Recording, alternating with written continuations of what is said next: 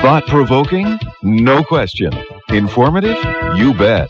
This is Talk of the Town on News Talk 1290 CJBK. Perception, they say, is reality. What something looks like is what it is in the minds of most of the observers. This is a truism that politicians keep in their back pockets. They don't always pay as much attention to it as they should, but generally speaking, they do. They're very aware that the things they do, the things they say, are going to be remarked upon, commented upon, and noted by the public. And if those things are at variance with what's in their hearts, the public are going to take them at face value. They're not going to worry about what they thought at the time or what they meant to do or what they meant to say. For the most part, they're going to get judged on what they did do and what they did say. Bob Metz and Jeff Schlemmer with us today on Left, Right, and Center. Gentlemen, welcome to both of you. Thank you, Jim. I want to go from that little preamble there to the latest round of scandals in Ottawa, and not to dwell on the scandals particularly, but this whole issue of what's appropriate and what's inappropriate. Of course, it revolves around now, I think the number is up to 4 cabinet ministers who availed themselves of the hospitality of the wealthy Irving clan in New Brunswick, and either took some rides on Irving airplanes for free or went to the Irving Fishing Lodge and had a relaxing weekend and so on. Dave Anderson is the latest guy to stand up in Parliament and say, I'm sorry, I guess, maybe I made a mistake here, although I didn't do anything wrong. And I will not be influenced. My vote cannot be influenced by this. Prime Minister went on the offensive yesterday, as only he can, saying that none of his ministers had done anything wrong, and in fact, if he wanted to go fishing at the Irvings, he would see nothing wrong with him going fishing there too. Which is okay. I'm not going to turn this into a Jean-bashing fest because I'm just tired of doing that. However, I want to ask you gentlemen about this sort of generalized issue. If I were a politician, I would like to think that I could accept a trip to a fishing lodge. Come on up for the weekend, Jim. Like to get to know you a little better.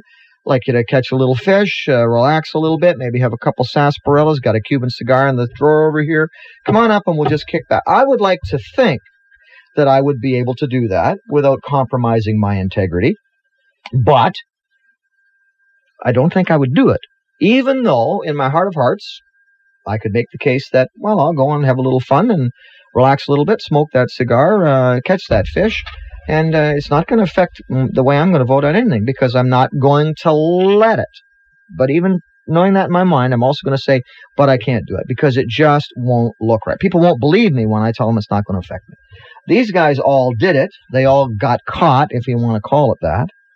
And now their own prime minister is saying, well, there's no problem doing this. We should accept their word that they're not going to be influenced.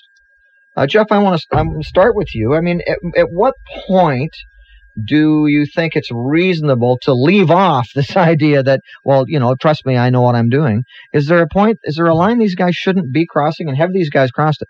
Well, there's 2 lines, I think. The first is that there are laws about ethics, and we've got, Howard Wilson as the Federal Ethics Commissioner, and so there are laws and rules that have been passed to say, you can do this and you can't do that and so on.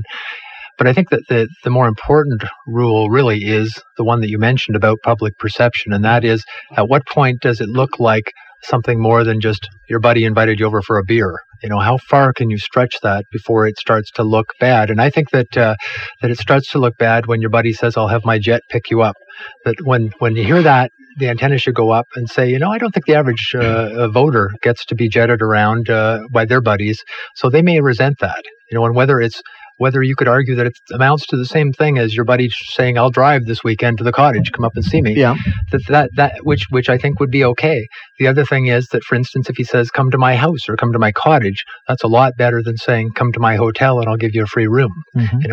So it's, and they call it a smell test. Does it pass the smell test? So I think that, again, the less it looks like your and my lives and more like the lifestyles of the rich and famous, the more trouble it's going to be. And I frankly am astounded that these guys would do this. I think it's very wrong to do, particularly because the Liberals are constantly being criticized for being arrogant. They've been in power too long. Their heads are too full of themselves and so on. And I think, why would you give ammunition to somebody? The other thing that always astonishes me is it's always a small amount of money. It's not like they made the big score. Mhm. You know, it's like they saved themselves $300 on a flight. You know, and those are the things that bring people down invariably. I remember years ago we used to do. Well, not in this government. Nobody gets brought down in this government. But I remember years ago we used to do defense work for. Or no, it was actually council work for a lot of small police departments. And there were a variety of police chiefs who went down in Southern Ontario back in the 80s, and it was invariably for $1,000, $2,000. And I just think, why would you throw away your career for that? But again, as far as whether it's a good thing or a bad thing, whether they should get away with it, I'd say they should not. Robert? Jim, it interests me not one bit who the heck they see, who they talk to, who they associate with, who they know, who they don't know. What matters to me is policy. That's the only way you can tell whether you're being shafted or not. Mm-hmm. And basically, you have to ask yourself a question. Do our politicians represent individual rights, or do they represent interests? And I would put it to you that most of politics is interests. And we can talk all we want about, the Irvings and whoever bribing politicians. Well, they do with their influence and with their connections. Nobody suggested but so does the voter. Yeah. Okay, we bribe politicians. Okay. I want more health care. I want more education. Give you my vote if. I'll give you my vote if. That's a bribe, okay? Mm-hmm. Pure bribery. So when you have a system based on bribery, that's based on getting benefits, not on someone out there protecting your right to get your own benefits at your own steam, but getting it from someone else, well, you're already going down the path. And then people get deflected by all these little, like Jeff said, small stuff, when in fact governments are handing special interests out almost $100 million per day. And we don't even blink an eye. We worry about the $300 that so-and-so got, right? So well, it's because to me, it's a what's the point? Of course, the rich people in any country are really the status quo in a large sense. Mm-hmm. They're the moneyed interests, so to speak. Mm-hmm. They have the most to lose if anything goes wrong. Absolutely. And in a sense, they have every right to protect their legitimate interest, but they don't have a right to protect their interest at your expense or my expense or at the citizens' expense. And that the only way they can do that is by being granted monopolies, which we have completely in our whole communications industry practically in this country, or being granted special status or protection from competition abroad. That's what they usually look for. Most business people are anti-free enterprise. They're pro-business and their business, not your business, okay?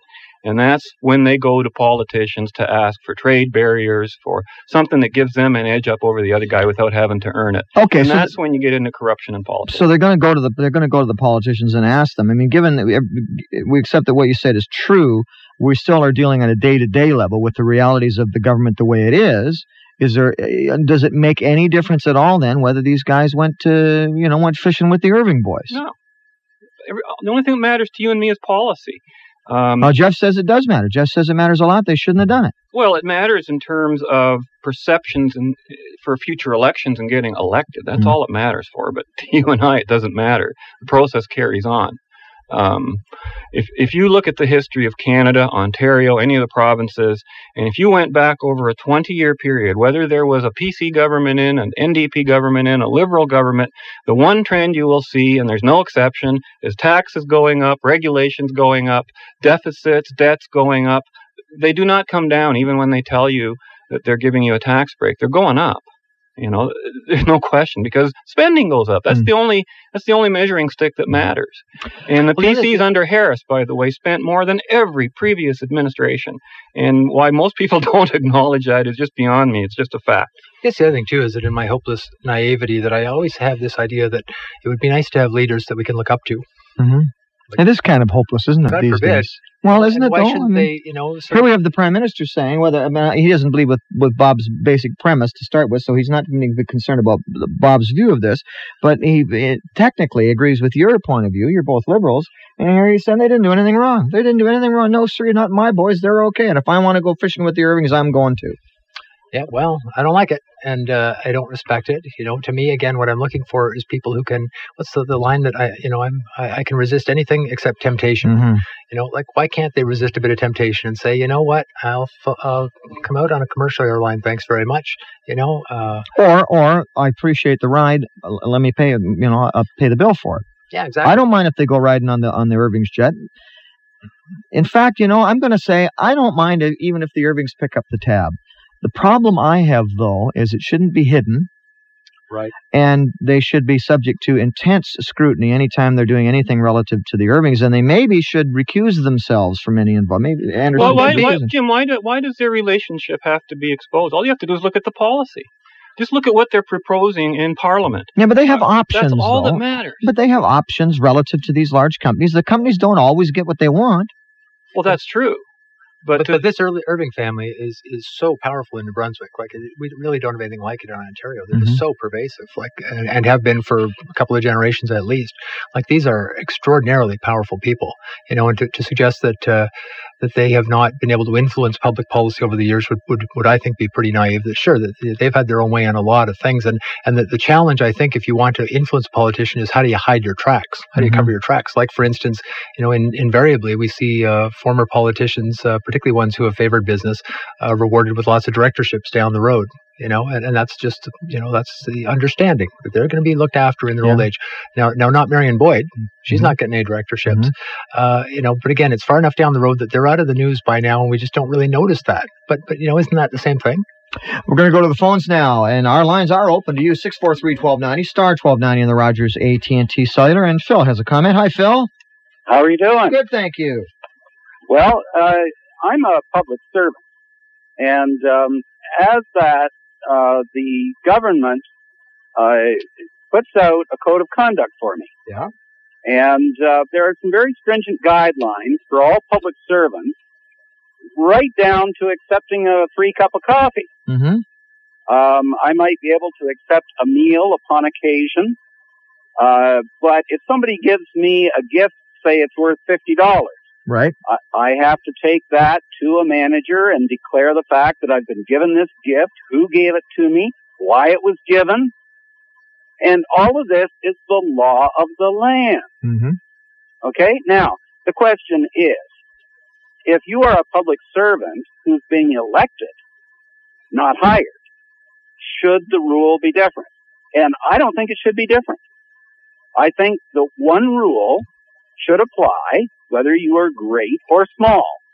And the fact is that if you have a multi-million-dollar corporation that at some point the person you're giving this gift to could have a vote to influence the amount of money you make, then quite clearly it contravenes the guidelines the government sets up for its public servants.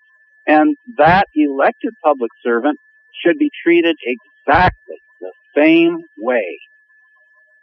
Appreciate the call, Phil. You're welcome. Thank you, sir. Don't know if I agree with Phil. Why not? Phil's a public servant. He's an employee. He's not an elected official. He's subject to the law made by politicians. He's not a politician who's out there to potentially change the law. If I have to change the law, I have to hear from all the interests that are affected by the law that I plan to change. It's an entirely different relationship than being an employee. I agree with everything Phil said about the restrictions on employees, and I think they apply in the private sector as well in the public sector. If you work for a high-tech company, you sign all kinds of things that you won't divulge certain information, you know, just for practical purposes. I think that is where you get into trouble, though, because business is a lot different. That certainly wining and dining is the way of the world. When I worked in private practice, we had a firm credit card. We were encouraged to go out and wine and dine clients, to take them golfing. You know, anything we could do to ingratiate ourselves with them was fair game. I was in New Orleans a couple of years ago and didn't realize this, but New Orleans is the biggest convention center in the United States. You know, so businesses are flying their employees into New Orleans, and it's not just to sit in a little room and learn about their business. It's to go out and see Mardi Gras and have fun and wander up and down Bourbon Street. That's fun. That's a personal benefit that you're getting through business. You know, as a consumer, I suppose we should say, well, we don't like spending money on stuff like that. We'd rather you sell your product cheaper. Well, you know, Jim, you mentioned earlier that, you know, the Irvings don't always get their way. Well, that's not because of any great principled stand on the part of politicians. It's because there's competing interests out there. The Irvings aren't the only guys, right? Yeah. So you do have a certain amount of competition of interests, and they all control their politicians, their media outlets, whoever it is. And because I know, for example, a lot of columnists are absolutely strict supporters of certain political parties. There's no question, but they won't tell you that in their daily column. So some of them will. Some will, yeah. Depending on the nature of the column. Absolutely. But again, so many won't. And people often just read the stuff and take it as the daily pablum of the day's news, not realizing who the messenger is and what agenda he's pushing behind them. But, again, I think we get all wound up in terms of politicians talking to anybody who's rich. Should they talk to the poor people then? Should we cut them off from them? Should they talk to the middle class? From my observations, watching an office, for example, like the average mayor's office, is 90% whining and dining and going out to social events and being seen in public places and doing all these, quote, public interest events, which are really a bunch of private interests all masquerading in the background. That's what it's all about. That's why I think someone like Chrétien is sort of laughing at the public. You foolish people. Don't you understand what this whole business is about? Well, I'm glad you said that, because that takes us to the second thing I wanted to ask you guys today. There was a column earlier this week in one of the papers, and I apologize I don't have it here, and I can't even remember who wrote it. And it doesn't matter. It might have been Jeffrey Stevens, in which he really took some serious shots at the Prime Minister for this reason. He said that the Prime Minister was asked, what do you think your most significant contribution, or the high point of your career, I think is what it was. And he didn't offer comment on any legislation he'd brought forth or the work he'd done with this ministry or that ministry. This is one of the most experienced politicians in the history of this country in terms of the number of ministries he's held and whatnot. None of that at all. He said the high point was winning the election. And the columnist then tore a huge strip off him, saying, isn't this a sad commentary on a fellow who's been in public life for 30 years, been the Prime Minister for almost 10 years, and the high point of his career of service to Canadians is the fact that he got reelected? Wow, there you go. Well, but my question is this: is there anything wrong with that? I mean, he is a politician. Well, and this is a fellow who never lost an election. His whole career, he's been in, I think, since 1962. And I've heard him speak a number of times, and what I've always heard him say was that he considers himself essentially a caretaker, that he's not a visionary, he's not a Trudeau, or a Laurier, that what he wants is nothing to go disastrously wrong on his watch. And if he can go home at the end of the day and people are basically, kind of okay with their lives, things are going okay, could be better, could be worse, he's a happy camper. And, he's achieved that. Certainly that has been the case during his watch. And it's interesting in the sense that he would have that as a vision rather than I'm the guy, who negotiated the Charter of Rights or the Constitution or something like that. He's been around for some pretty big stuff, but he really does see himself as this moderate, pragmatic, not idealistic, not visionary, not charismatic. I'm just a guy who will look after things. And that's exactly the kind of guy who's in the pockets of the moneyed interests, because he doesn't have any principles. And that's exactly the type of people who are influencing politics, are being influenced the most. What's that saying? If you don't stand for something, you'll fall for anything. And that's where he's at. But and to say that he has no ideology is so false. He says he doesn't, because that's how you sell bad ideology. You say I'm not ideological while you push every socialist program that you can stick into the country. He thinks the UN is the answer to Mother Nature. I mean, it's terrible. That's ideology in the extreme. Socialism doesn't pay that well, but it pays extremely well to people in his position. Not in our position. Pays $180,000 a year or whatever. Yeah, but he's the guy who has, like, for me, he's gone off in his own direction a variety of times. He's sort of confounded expectations. He's taken on issues that I wouldn't have thought. I was very surprised. Give me an example. When they wouldn't let the banks merge. I thought, boy, the banks were really putting on the full court press there. And he just said, no, forget it. Not going to let you do that. This past year and a half, he seems to go out of his way. You really think that was his decision, do you? Well, I suspect it was. I don't think so. I think there were some competing interests that work there. Well, you know what his nickname is?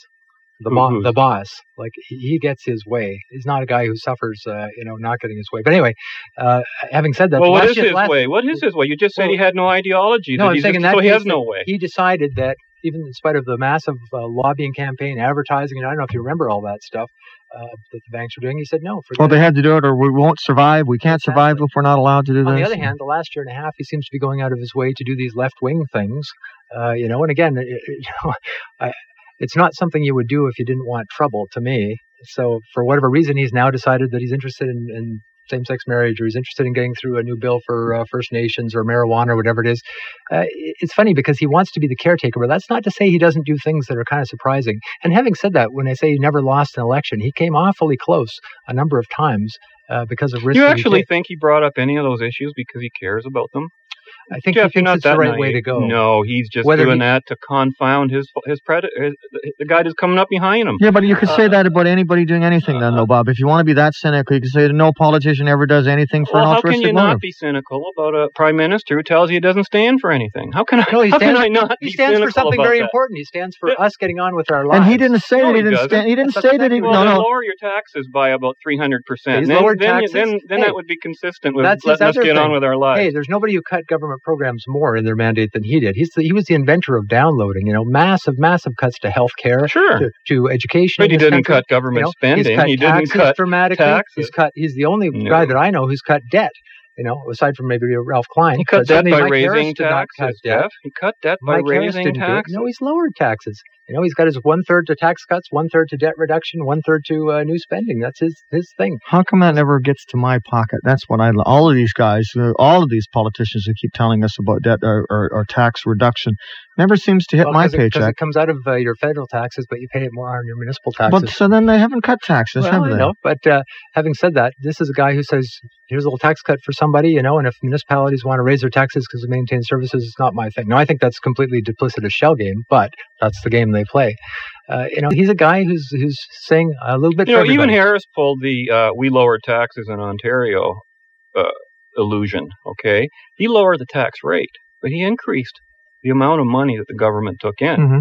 And downloaded a ton of stuff. Yes. Yeah. So, his accomplishments are just a shell game, okay? And this is the guy everybody's touting as the potential leader of the new United Right, But anyways, it's just as long as you've got politicians who are operating mostly on interests, rather than on ideology. But doesn't that bring us back? Doesn't it bring us back to exactly what Chrétien said? And again, I didn't agree with the guy who wrote the columnist who said this is a blanket condemnation of him as a man. Although I'm no fan of Chrétien's, but he said, my greatest accomplishment was to get elected. Well, that is an accomplishment, no question. But in order to accomplish anything, you do have to get elected. It seems that the people of Canada Well, that's not true. Well, That's not true. Well, okay, yeah, You can very you true. can Yes, beat that's right. City You can, Hall. yeah, you You can. don't have to be an that is- elected. And you fast can, track, and you can influence a government. That's true. I mean, we've seen the Liberal government in particular take good ideas from other parties, and more power to them if they are good ideas. And a lot of bad ideas. Well, too. true, but if you're not if you don't get yourself into that position, if you don't get elected, if you're unelectable because you've said here is exactly what I stand for, and the people of Canada say, well, no, we want the guy with all the handouts. Even if you are altruistic, even if you do believe that this is in the long run not good for the country, what possible good do you do by setting yourself on fire as a martyr to the cause?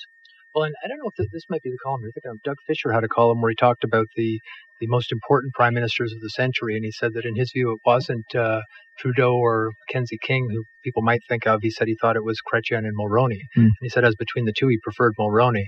But that was very interesting in the sense that, again, he thought that their influence is more profound and pervasive than the bright lights who kind of flame out. And again, in some respects, when you get down to it, governing is boring. Governing is about making sure the sewers are not clogged, and that kind of day-to-day minutiae stuff. And again, that's where Chrétien seems to have dug himself in and said, well, kind of lurch our way along here, and things do get done, and we still have some trains, nothing dramatic, nothing earth-shattering, but you get up in the morning and you know that your bus is going to come pick you up, Maybe that's... But that's almost government in spite of the politicians, isn't it? Well, it's certainly minimal leadership, if you like. Although I suppose they say the best leader is one you never see. The best manager is one who doesn't have to do anything. Well, there you go. There is Chrétien's vision in a nutshell. Okay, I'm going to ask you two guys this one. I'm going to put you both on the spot a little bit because this is pure speculation. How different do you think Paul Martin will be as a prime minister from this image he has built of himself as a finance minister? And I say that in this context, that if you look at sort of his philosophical tradition, if you look at what his father did and all the things he said about his father, and the fact that many of his friends believe he's very much a torchbearer for his father's ideals, his father's ideals are not necessarily in line with what he did as a finance minister.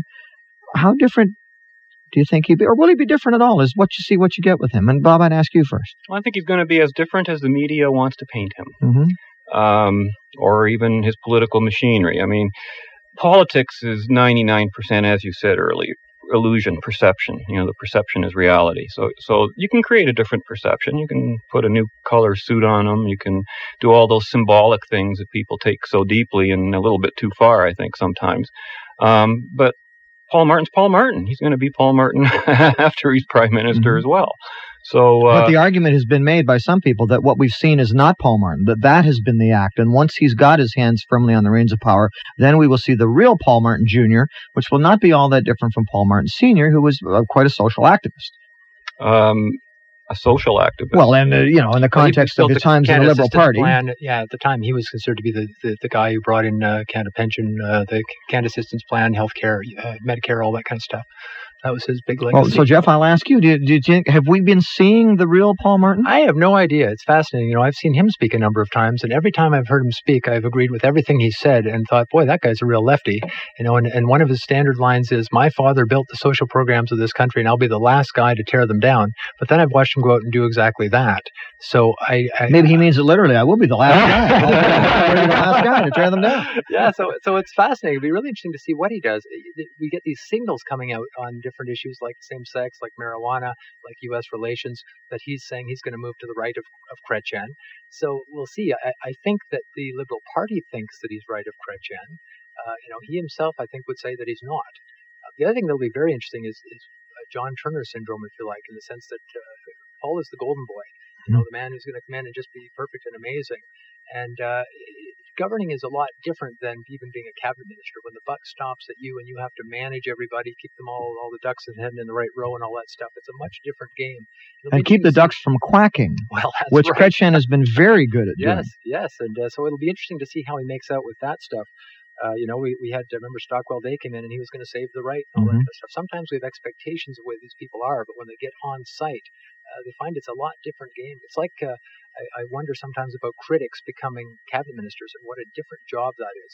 And how I like being a critic. I like coming here every week and complaining. But if it was me having to make the tough decisions, it's a whole different ballgame. A lot harder to do. Well, gentlemen, we appreciate you both coming each week and joining us. I'm going to put you on the spot one more time and feel free to decline, but you may participate if you wish. In our next hour, we're doing our straw poll for the mayor's race. Either of you care to offer your choice for mayor? You're under no obligation at all, but if you want to start, be happy to put your votes down. What are you asking? Who we think will win? No. Who we would support? Who would you vote for today? Not who you might vote for. Would you vote? Do you have a favorite today? If not, undecided is perfectly acceptable. Or if you have a candidate, we'll just make note of it. I think you'll have to mark me down as undecided today. All right. So we've got our first vote today, ladies and gentlemen, is undecided. Mr. Schlemmer? Well, I'm going to be voting for Anne Marie, and the reason is that I think that she has gone through a tough session, this past one, that will cause her to mature and be tempered, and she will take the reins this time. I think that she will be more in control of the staff there, so I think that she's going to come along fine. I'm voting for her. All right, so we've got one undecided and one for the incumbent. Thank you, gentlemen. Appreciate it very much. Thank you. Thank you for listening. Left, Right, and Center, brought to you by Jeff Schlemmer and Bob Metz.